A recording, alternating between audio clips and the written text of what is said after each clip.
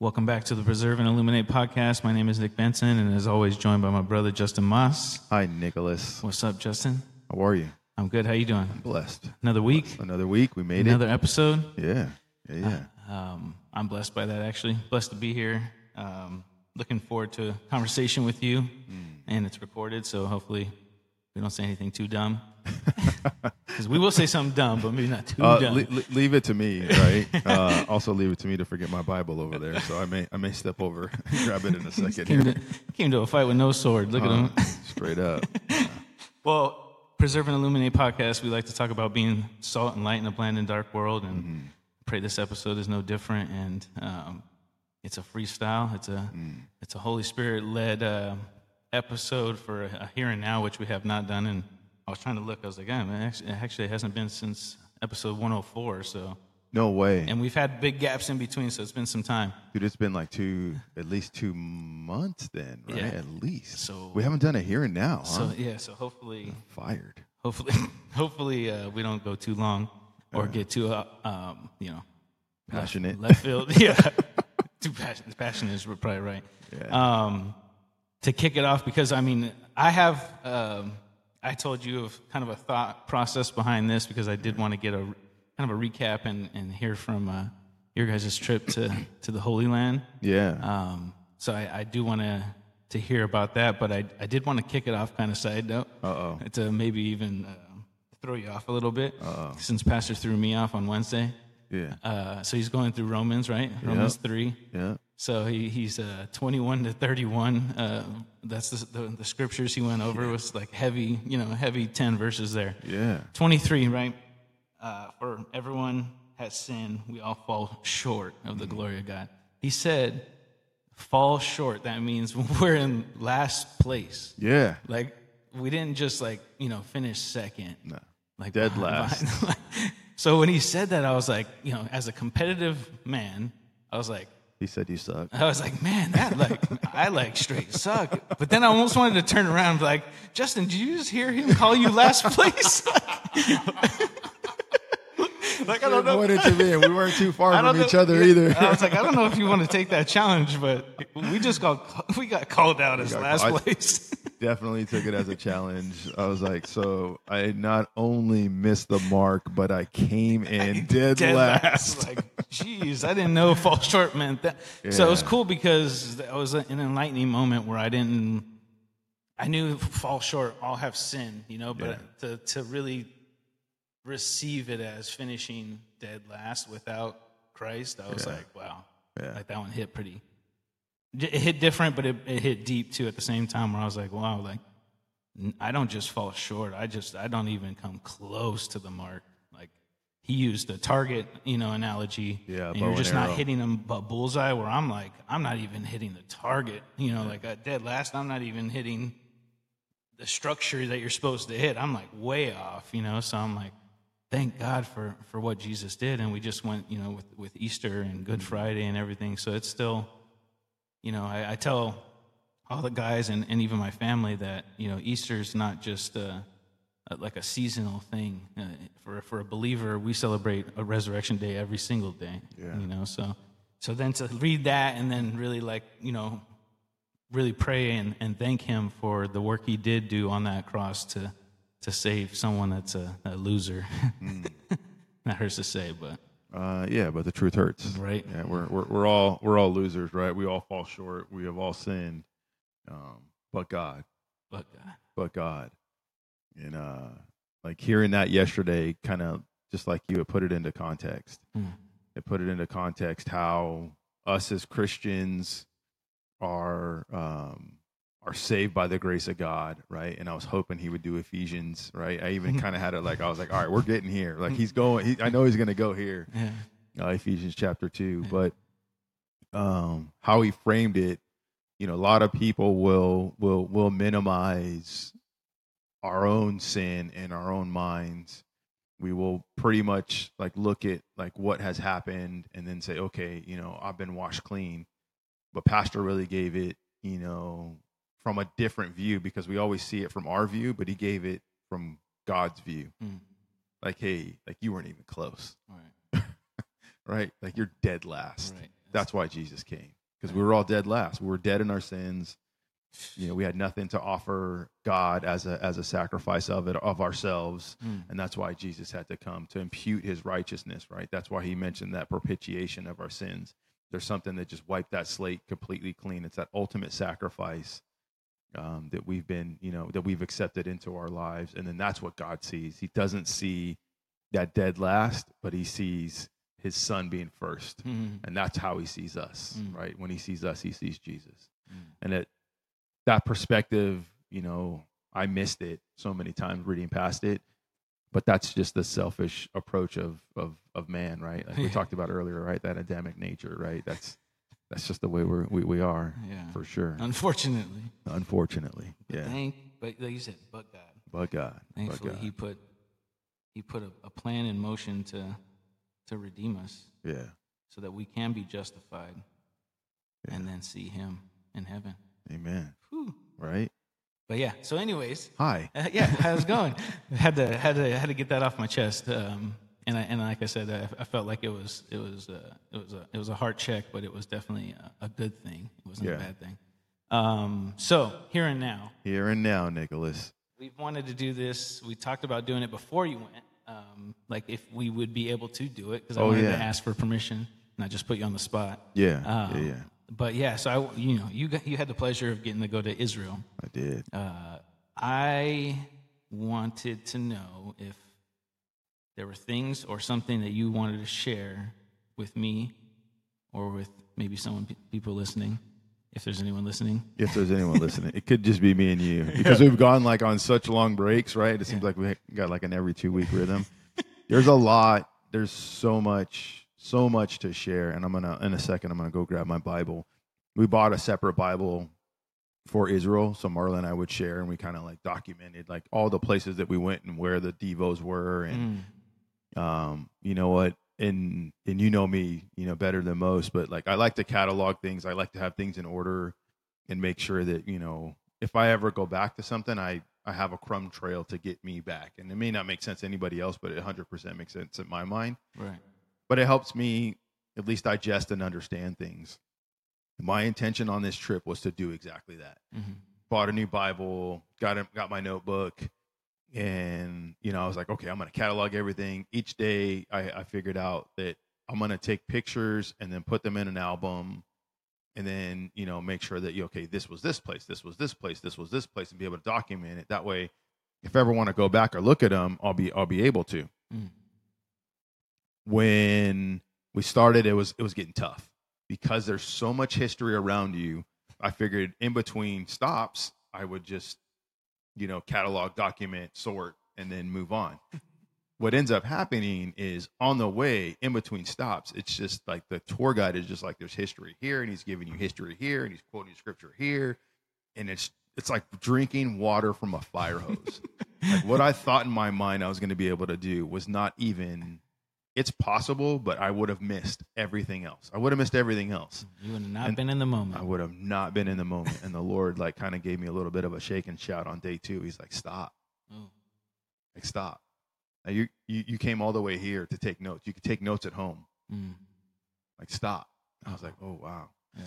So then I just started like enjoying the scenery and realizing all the thing and trying to grasp and realize all the things that were taking place.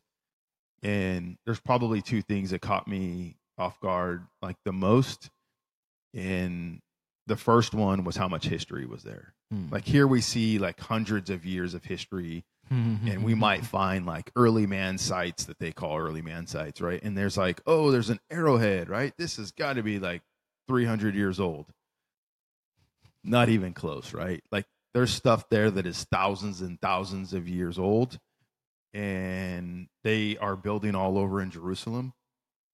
And they even joke like the Jerusalem bird, right, is a crane because they have so many cranes, building cranes there, right? That they're just built. I'm serious. They're building so many buildings. Like and I was even thinking about this while I was there. I don't know where these people are going to park. There's no parking there because it's so like packed and condensed. And it's really interesting. With that history, is it still pretty modernized? There's parts that are it's unbelievable how it's so intertwined, because within the city walls of Old Jerusalem, right, within those walls, that's all like kind of like kept in periods of history and built on top of history, but it's still old, thousands of years old.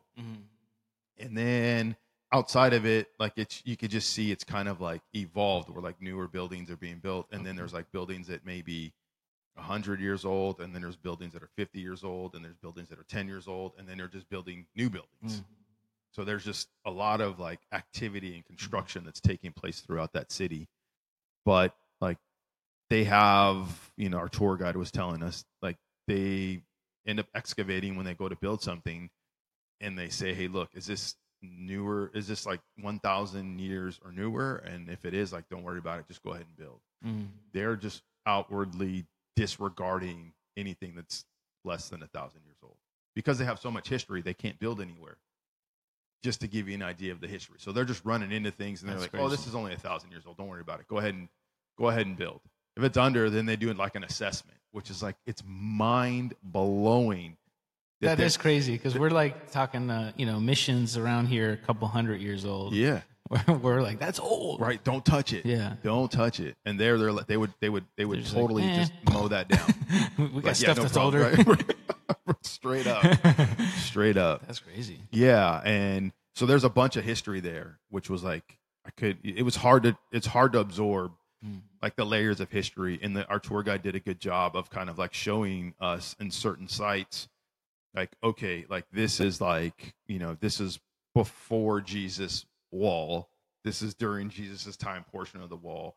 This is, Roman rule, and then he would just keep telling you, and then you can see the difference in the patterns of the mosaics and the patterns of some of the pillars and the capitals that were there.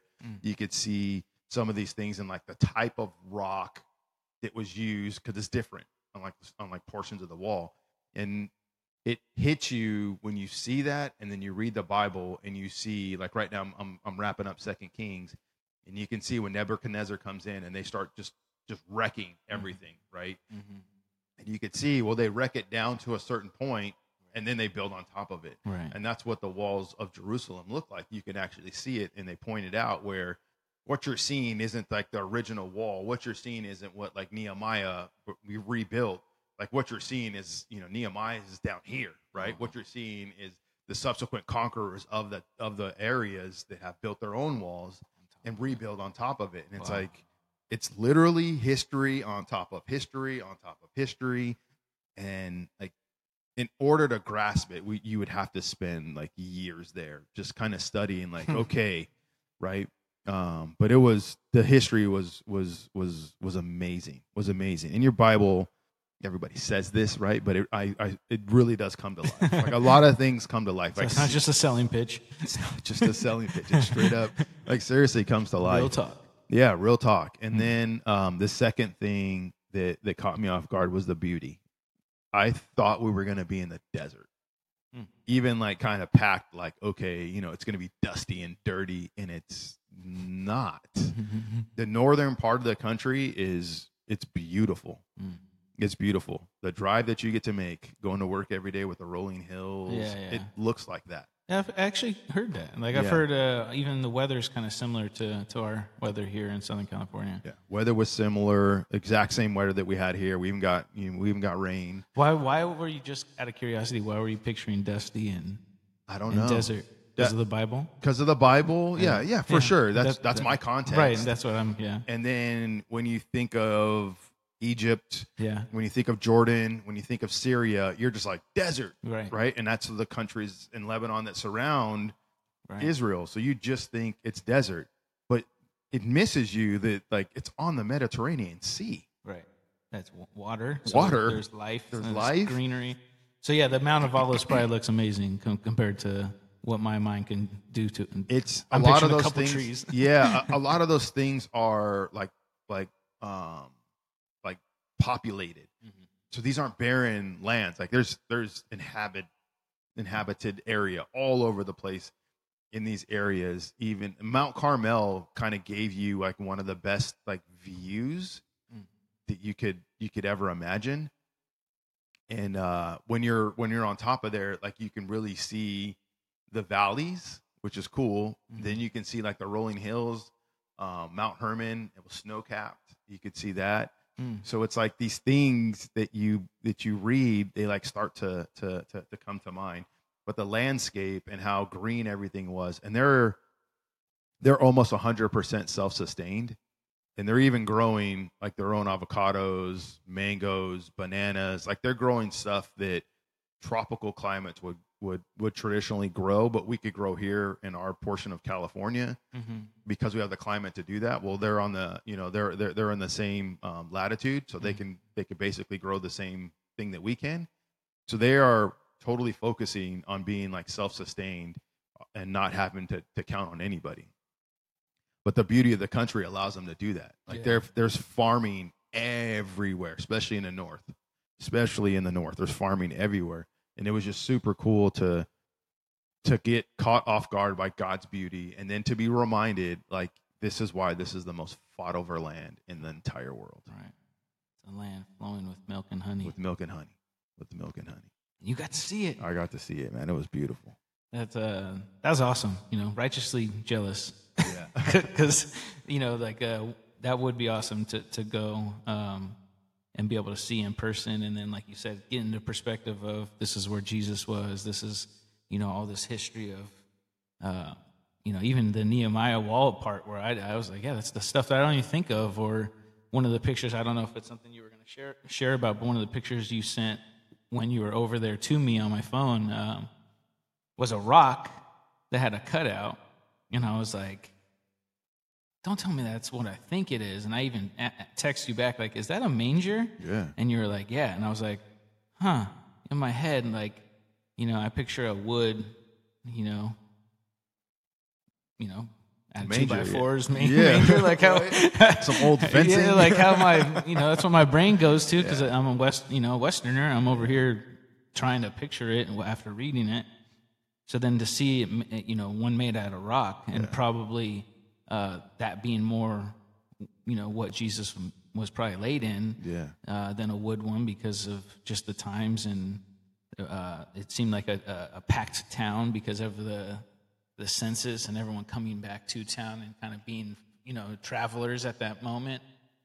So just like the reality of, wow, like my Lord and Savior was placed on a rock, like that animals ate that up. Like I already knew like what a manger was and what that was used for, but then to see it as like real as that, it's not Hollywood, it's not, westernized, it's what it was. And I was like, oh my goodness, like why come down to earth, and being where you were, and then to take on flesh, and then to go through all those things that then he goes through after the manger, for the loser that I mentioned I am when we started this. I'm like, my goodness, like, he's too good.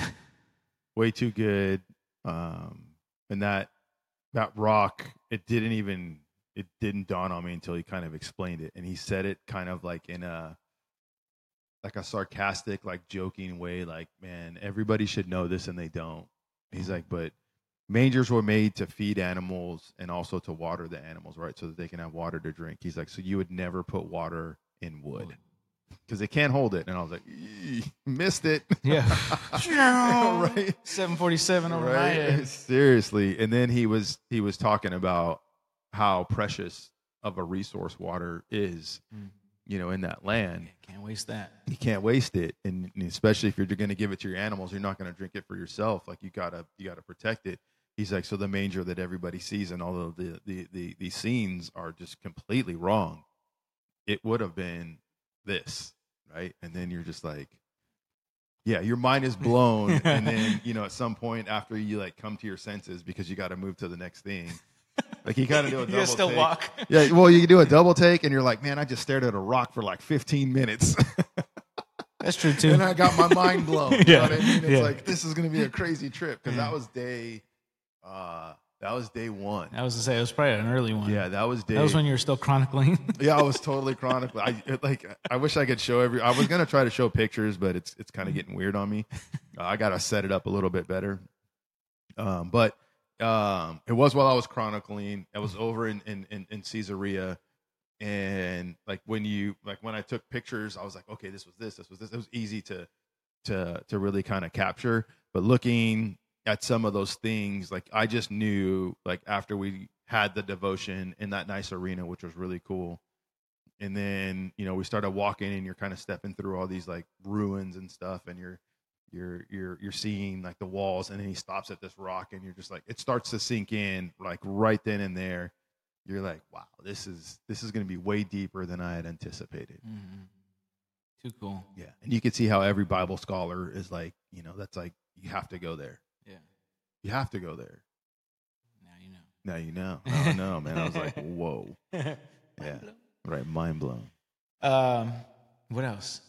So much, man. Yeah. So much. You need to get your Bible. Yeah, I'll go get my Bible. Was it? Oh, I did look at that, but I didn't know if that's what you were talking about. Yeah, this is the one that we got for Israel. So one of my favorite places is the Sea. One of my favorite places is the Sea of Galilee. Mm-hmm. One, because it was really nice there. It was cool. The hotel we stayed at was cool. But a lot of Jesus' ministry like took place pretty much in that area. Yeah. Right. So Capernaum is there. Okay. The man of the Gadarene story is there. One of the best ones is when Peter walks on water. Mm-hmm. Right. And we go out. It was relatively cool every single day. Every single day it was relatively cool. So you had like a thin layer on. It was like perfect weather. But the day we went out on the sea, it was pretty hot. It was pretty hot, right? And when you're on the boat and the wind's hitting you, like it's nice, right? And when the boat stops, like you're in the sun and you're getting pretty cooked. But David Maestas gave the message while we were on the boat on the Sea of Galilee.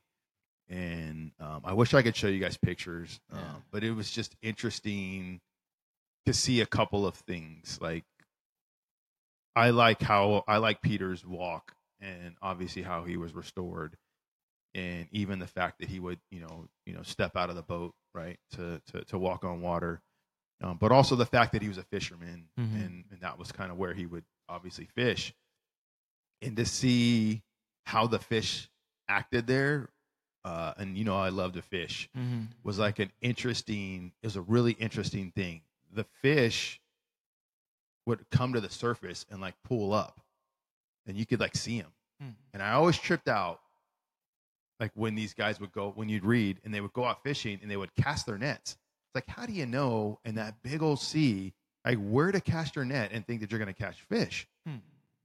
It's because they set it up. It's because the fish they come to the top. Yeah, they're all just right there. So you throw your net out and try to catch them. Wow, it's pretty crazy, right? But also how like we went out so far and you couldn't see any fish, and we were like in the middle of the sea or Lake Tiberias. We were in the middle of it and kind of like putting around, and then every once in a while you'd see some fish. So you could see how they would cast those nets. But the other thing was how like somebody from the shore, you could hear them, because you could hear people from the shore, not to the middle of the lake, but a decent ways out, because it's all surrounded by like mountains. So that lake is kind of sitting in like this valley. It doesn't have too much space before you kind of get mountains and hills and stuff. So the sound that would travel from the shore kind of in the beginning threw me off, and even people that were on other boats that were hundreds of yards away, like you could hear them so close. Wow. And that part was like, things were kind of being put in place of how somebody from the shore can tell you to cast your nets, because you don't fish that close to shore, but you do because the fish are all pulled up there. But you can hear them no problem, because for some reason that sound travels so well across that lake. Like those things, like were kind of like eye opening. You're like, wow. But one of the things that David Maestas said was that, and I wrote this down, but he wrote that you'll never see great things unless you get out of the boat. I was like, whoa, really good. Like, you'll never see great things unless you get out of the boat. Yeah.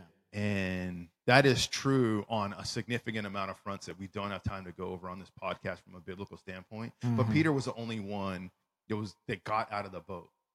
And it's no mistake that Jesus called him the rock, right? It's no mistake that his name was Peter from Simon, right? It's no mistake that Jesus came back and restored him on the shore because he had already taken other people with him to go fishing, some of the disciples included. He'd taken these people to go fishing and pulled them away from what they should be doing for ministry. But Jesus didn't call any of them, including John, right? And restored him in front of them. So those things for me personally, like, really resonated while you're there on the sea. And he says that, and it's like, that's absolutely right. Like, a bunch of us as Christians, knowing Jesus, are just in the boat. Yeah. We're just right there in the boat. Yeah. And then we expect to see great things. We're like, God, pull me out of the boat. Tell me to walk on water. It's like, no, you have to take the step. You have to get out. Yeah.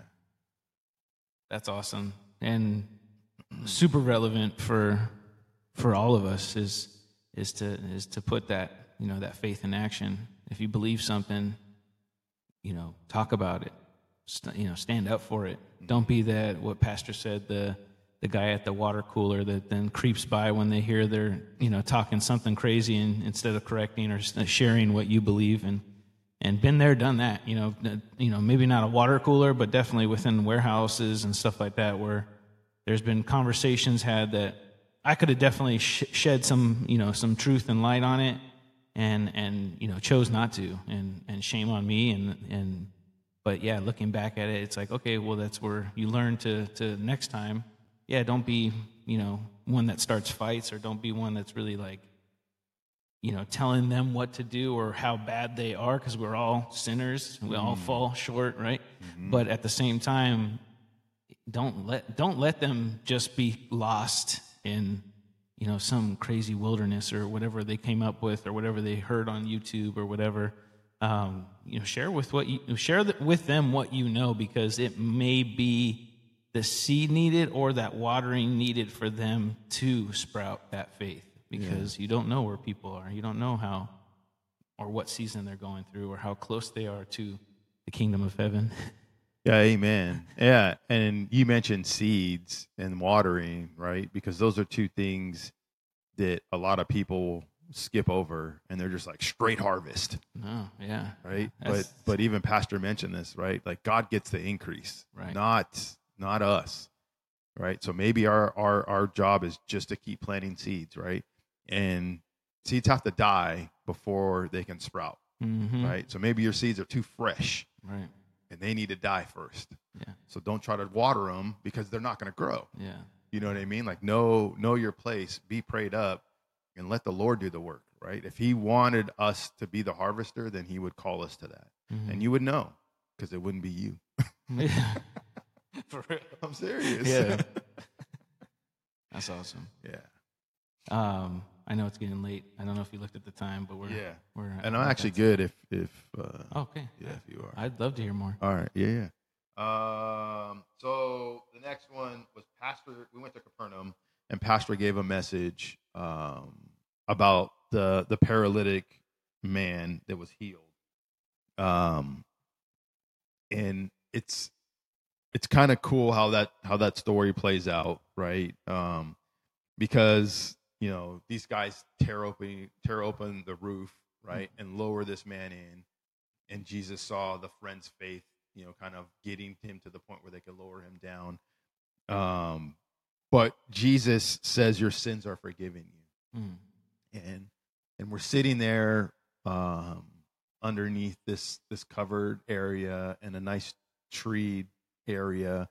So we're in the shade, and we're in a semicircle, and Pastor's at this like little table thing, and then behind him is the Sea of Galilee.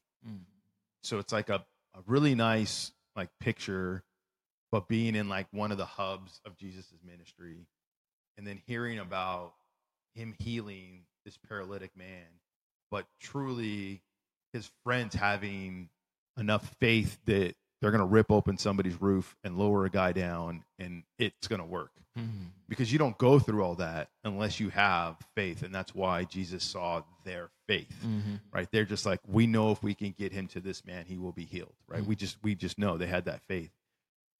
But also, like, us as Christians, as men in society, should have more faith to bring people to Jesus and not worry about the consequences of how that looks. Yeah. Because ultimately, if you look at it from a secular standpoint, these guys cut the line. And if you've ever been cut in line, you're just like, what's your problem? Like, what is your problem? And I got cut in line, and a couple of other people that were in front of me at the airport last week, where these two guys, like, we're in this long line to get on the rental car shuttle to go get our rental cars. And the line, I'm not kidding, is a legit like 50 yards long. It's like it's long, right? And there's only like, one or two buses running. So everybody's been waiting there for a good 25, 30 minutes. And the bus pulls up, and then these two guys just walk from outside the airport right up to the bus and just like skip, I don't know, maybe like 7,500 people. Just like cut. Oh man. Yeah, just like start cutting in front of them. Yeah. And then like the flesh in me was like, what are you doing? Yeah. Right? And I can see that happening here, where all these people are packed, trying to get into this house, trying to get an ear to the wall. Like, what's Jesus going to say? And then these dudes are like, excuse me. And it wasn't like they were just four guys in a line. Yeah. They were carrying this man, right? So they were taking up 2 to 3 to 4 people's width, right? Space, and when you're in these areas, you see how tight quarters are. It's not wide there. Nothing is wide there, right? Because it was built to be close. Like, houses were built and they shared walls to build homes so they wouldn't have to pay money. Everything was tight.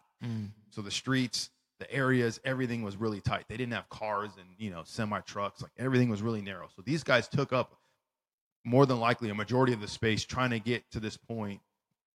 And even as Pastor was sharing this, like, you're envisioning this taking place and realizing that us as Christians should be those 4 men, just doing everything that we can to bring people to Jesus, to lower them down.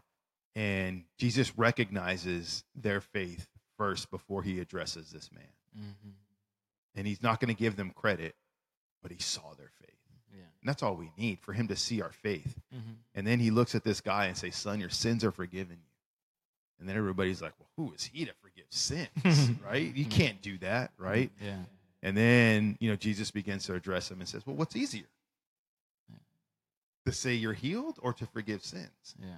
And then they're like, all right.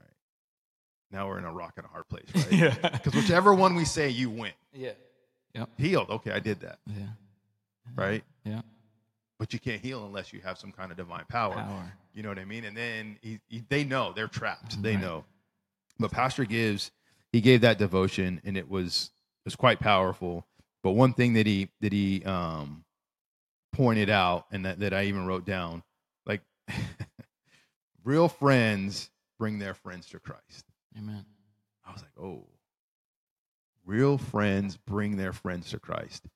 And just looking around at some of these people that were there that I call friends, and some of these people I don't know, that are now my friends, because you go with these people, you spend 11 days with them, like, you're like family, right? Yeah. And, you're getting closer than you would ever get to anybody at church with these people, because, we're all huddled up together, and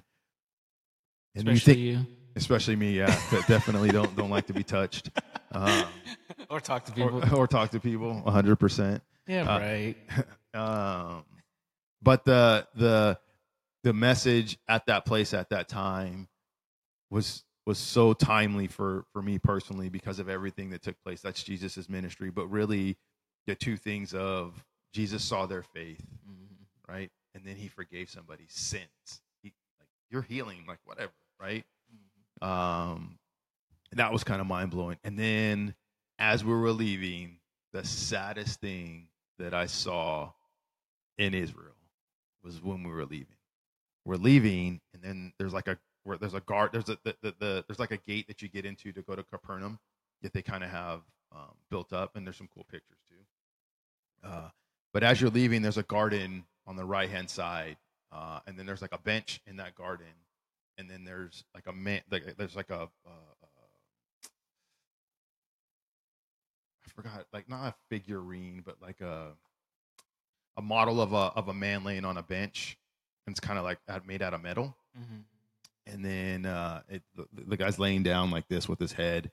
It's got like a robe and like a tunic on and everything. And then there's an inscription on there, and it says "Homeless Jesus." Homeless Jesus? Homeless Jesus.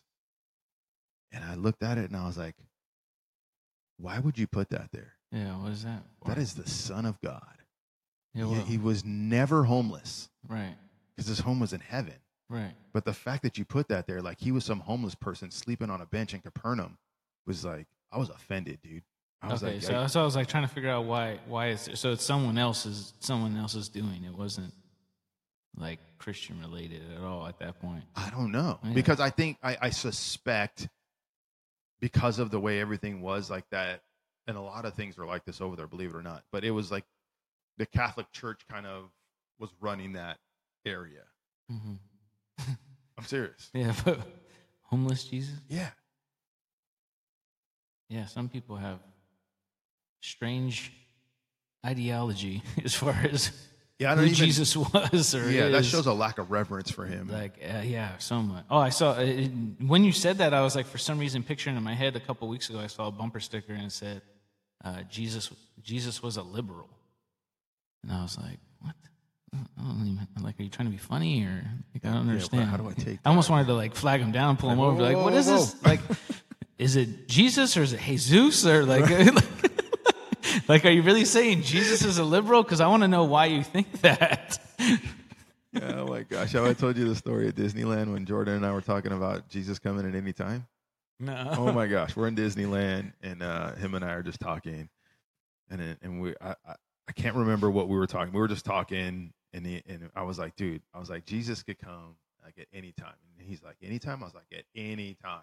And then this dude named Jesus with a name tag from Disney like walks by, and it's like, you know, for some reason his name tag was like this big, right? Yeah. But like he walks by, and I was like, see? Yes. And we were busted up, right? There he is, right there. Right. That's awesome. For sure. But that homeless yeah, Jesus, like crazy. all of us were like, wow, are you serious? Like, why is this here? Yeah, what sense does it make? Yeah, and to portray Jesus like he didn't have a home is, in my opinion, and I may be wrong. There may be some kind of sense somebody can make out of that, but in my, simple mind, that is disrespectful. That is unbelievable, and I couldn't. Yeah, I don't think we're supposed to recreate Jesus in any way, shape, or form. Well, that's a whole nother. Yeah. That's a whole nother topic. Let alone put him on a bench, laying down like Sleeping. he's homeless, yeah. and then title it that to make Jesus. you think that Jesus was homeless. Like what? That's strange. It was really, really strange. Inoffensive. I get you. Yeah, I definitely feel that too. Yeah, inoffensive. But so some really good, like all of the messages were like on point. The experiences, being in Jerusalem was like I couldn't get enough. 11 days seems like a really long time. I probably could have stayed there 2 more weeks. Probably could have stayed in each place longer, but could have stayed in Jerusalem so much longer. Because like the history there, and just dude, I know you like history, so yeah, and going into the city walls, like you see these city walls, and it's like it's interesting to see how like history has obviously run its course, and there's like these reminders everywhere, whether it's like the sign, the streets that you walk on, the walls that are around you, the buildings that are there, how things are like integrated into the wall. They have dug underneath the Temple Mount and the wall, and there's a tour that you could take. Oh yeah. What? And we ended up taking it like at like 9:30 at night, which was brutal.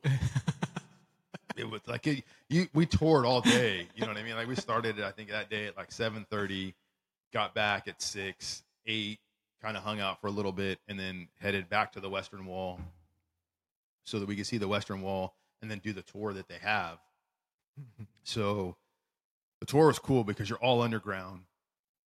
They take you all the way down these tunnels, and you get to the holiest of holies, where the holiest of holies would have been when the temple was there. Wow. And like the history the guy's giving you is like really cool, and a lot of the history that you get there is like from like the Jewish and Israeli view, which is something that it's hard for us to get and interpret, because the Jewish, the Jewish faith is very tight knit. You got to be a Jew to be able to get in. They have rites of passages and these things you have to do, which becomes their inherited history. And I'll talk about the protection of the country and what they're doing. That was another thing that blew my mind. But that tour, you end up there, and then you come back. But having that, like, I'm not joking. Like it's like me. This is how close it was. It's like me walking. I don't know. It had to have been like a mile or less. That's how close our hotel was, maybe a little bit more to get to these walls. But you're like in this city, and then all of a sudden, boom, like there's Jerusalem, old Jerusalem. Like you could see the Temple Mount. You could see, like we entered and exited the Joppa Gate a lot. Cool. It was cool. Yeah, that is cool. And you walk through these areas and these tunnels, and the history's like it's everywhere. And you're in the city, and like there's a couple of gates that people could drive cars in there, and it's like kind of like it's narrow, like it's a 1-car garage size, and people are getting their cars in and out of there. You know what I mean? It's one-way traffic, but they're doing 2-way. Yeah. Right. And inside of it is so majestic and beautiful that you almost lose touch because of how populated and seeing cars and vendors and people on their cell phones that like Jesus was walking through here. You know what I mean? Yeah, that's mind blowing. And then we were able, by God's grace, our free day was the same day that they were having a marathon. So a lot of the city was shut down because they were having a marathon there. So our free day in the morning, we got out, and it was like barren. So we were able to go wherever we want. We went into the city, and it was very, very, like, it wasn't that populated. Not that many people were out because all the streets and roads were shut down, and they had the marathon going through. So we got to tour the city when it was not that busy, and it was like, it was a blessing. It was beautiful. Some amazing like fellowship of us just kind of going out. Like we had like our maps on our phones. We're like, we think we're going, we know where we're going. Dave Bustamante was like, we're following him. He got us like, lost. where's the pickleball? He got right. He got us lost a couple of times. That's why we call him our guide. We're like, Dave, where are we going? But it was cool, right? It was an awesome time, and going through like when you see on movies like the street shops where everybody's like, buying and trading things. Like I could show you pictures that just like, that is it. I mean, it is no more narrow, no more wider than like maybe 6 feet. And it's a shop on each side. And there's like, it's like, super like, rocky terrain. Like the roads are, the sidewalks or whatever you want to call them. It's like seriously like stone. Oh, wow. So it's flattened in places, but there's like little step ups, and it's not completely safe surface and super slippery when it's wet. But just being in there was quite amazing. And the last thing I'll probably touch on is like the national pride that was there was legit. And this is for sure an exaggeration, but just so that everybody knows that Israel's not messing around. Everybody in Israel has to serve in the army, man or woman. Right. Everyone has to serve. Right. So they're trained. And everybody that you see there with rifles and guns, and they're young. Yeah. So when you see these, you could tell like they just graduated high school, went through training, and then they gave them a gun. and I like to use this because it really kind of sums up pretty much like how serious they are about it. Yeah. So we went to the Holocaust Museum, which by the way was phenomenal. It was not as big as I thought it was going to be. Not as long as that. It was decent size. It was a little bit wide, but you kind of got to go catty-corny back and forth and kind of zigzag your way all the way to the end. The guy's like, hey, you got an hour and like 45 minutes to kind of tour everything. I was like, dude, we're going to get this done in like 15 minutes. What am I going to do for an hour and a half? In an hour and a half, I barely hit the halfway mark. No joke. That's too cool. It was so much stuff. Like they had amassed so much history and videos and like artifacts and articles and testimonies and the stories, and it's like it breaks your heart. Absolutely breaks your heart. As we're going through, there's cadets, groups of cadets, like, you know, in there basically, and there's people teaching them and marching them through like the Holocaust Museum. Mm-hmm. And this is where the exaggeration comes in. So they pretty much take the cadets, like, you're a citizen, you have to serve. I'm going to walk you through this Holocaust Museum, and then I'm going to give you a gun and tell you, don't let this happen. Yeah. You know what I mean? They're not messing around over there. Don't let history repeat itself. Don't let history repeat itself. It's on every person that calls himself an Israeli, has served in the army, has protected their country, and has walked through, you know, pretty much their own history, whether it's their country's history, their faith history, but also knowing that they're surrounded by their enemies. Like they're not messing around. Case in point, we're at the Temple Mount. You got to be covered up, right? And they weren't as stringent, I guess, as they normally would be, but women had to, you know, kind of have their legs covered. You know, your boy couldn't wear shorts. I know. And you had to be covered up, right? So you know me, I'm always watching my surroundings. So we enter into the Temple Mount, which is now like that Muslim territory. You see the difference in the guards. You see the difference in, you know, the environment. You can just feel it. It's palpable. You can absolutely feel it. We go in there, and we're in our group, and I'm just like watching my surroundings. And then I noticed they got 3 guys that are pretty much, you could tell that they're assigned to our group, plainclothes guys. All of them are on their phone or talking to each other. You can see that they're texting each other. They have little radio earpieces in, and they're just watching us, making sure we're not going to do anything. And I don't know if anybody else noticed it, but they kind of like had a triangle around us. They had one on each side and one on the back. You know, I'm assuming they had somebody on the other side kind of watching the front. But you could just see, and one of them was like trying to hide behind like one of the little walls, and he would just kind of like stand there, and you could see like part of his body. He'd peek his head out and look, and then kind of just sit back and pretend like he's looking this way and continue to. So I'm watching these guys and going, all right, they're very protective here, and they're making sure. And I'm sure if we got too close to the temple or tried to do something, that they would. I'm not to the temple, but to the mosque. They would probably tell us to back off. And then you can also show no signs of affection or anything. And I think somebody got told something because I was hearing murmurs of it. But I was looking and doing something else. But point being, these school-age kids come walking through, and there is a legit 20 Israeli like police and military guys escorting them through there.